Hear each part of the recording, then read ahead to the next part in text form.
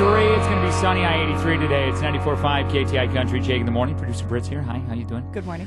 This is the time during the show we like to visit our friends in the South because for some reason the best criminals in the news, they just happen to come out of Florida. And it always makes us ask that one question. What's up, Florida? What's up, Britt? You ready? I'm ready. Here we go. What's up, Florida? What's up? What's up, Florida? What's up, Florida? Own it! Own it!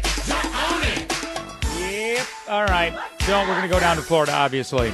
I mean, if you're going to call 911 80 consecutive times, you better have a dang good reason, like snakes biting your eyeballs, bikers armed with medieval weapons circling your house. But 34-year-old man in Tampa, he didn't have any of those reasons. His name's Jarvis Carlton Sutton. He wanted Kool-Aid, hamburgers, and weed. And he wanted police to bring them to him. So the guy kept 911 operators busy by blitzing them all day on Sunday. And when the deputies finally showed up at Sutton's house, he was honest about his demands. His quote when the police officers walked in was, "It's about time."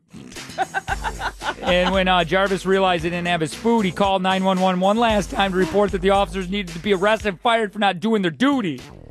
And instead of a delicious snack, the officers gave Sutton a pair of handcuffs and took him to jail on charges for misusing the 911 system. Oh, by the way, en route to jail, Sutton began chewing on the foam behind the seat of the cushion in the cop car. So, yeah, of course he did. Why does that not surprise me? What's up, Florida? What's up? What's up, Florida? What's up, Florida? Own it! Own it! Own it! Hey, by the way, if you have any of those Florida stories, we'd love to hear them. You can find them on Facebook. Just send them our way. You can find the Facebook, the KTI Country Facebook, or just Jake at KTICountry.com. Let's do some time saver traffic. Good morning, guys. Smooth sailing on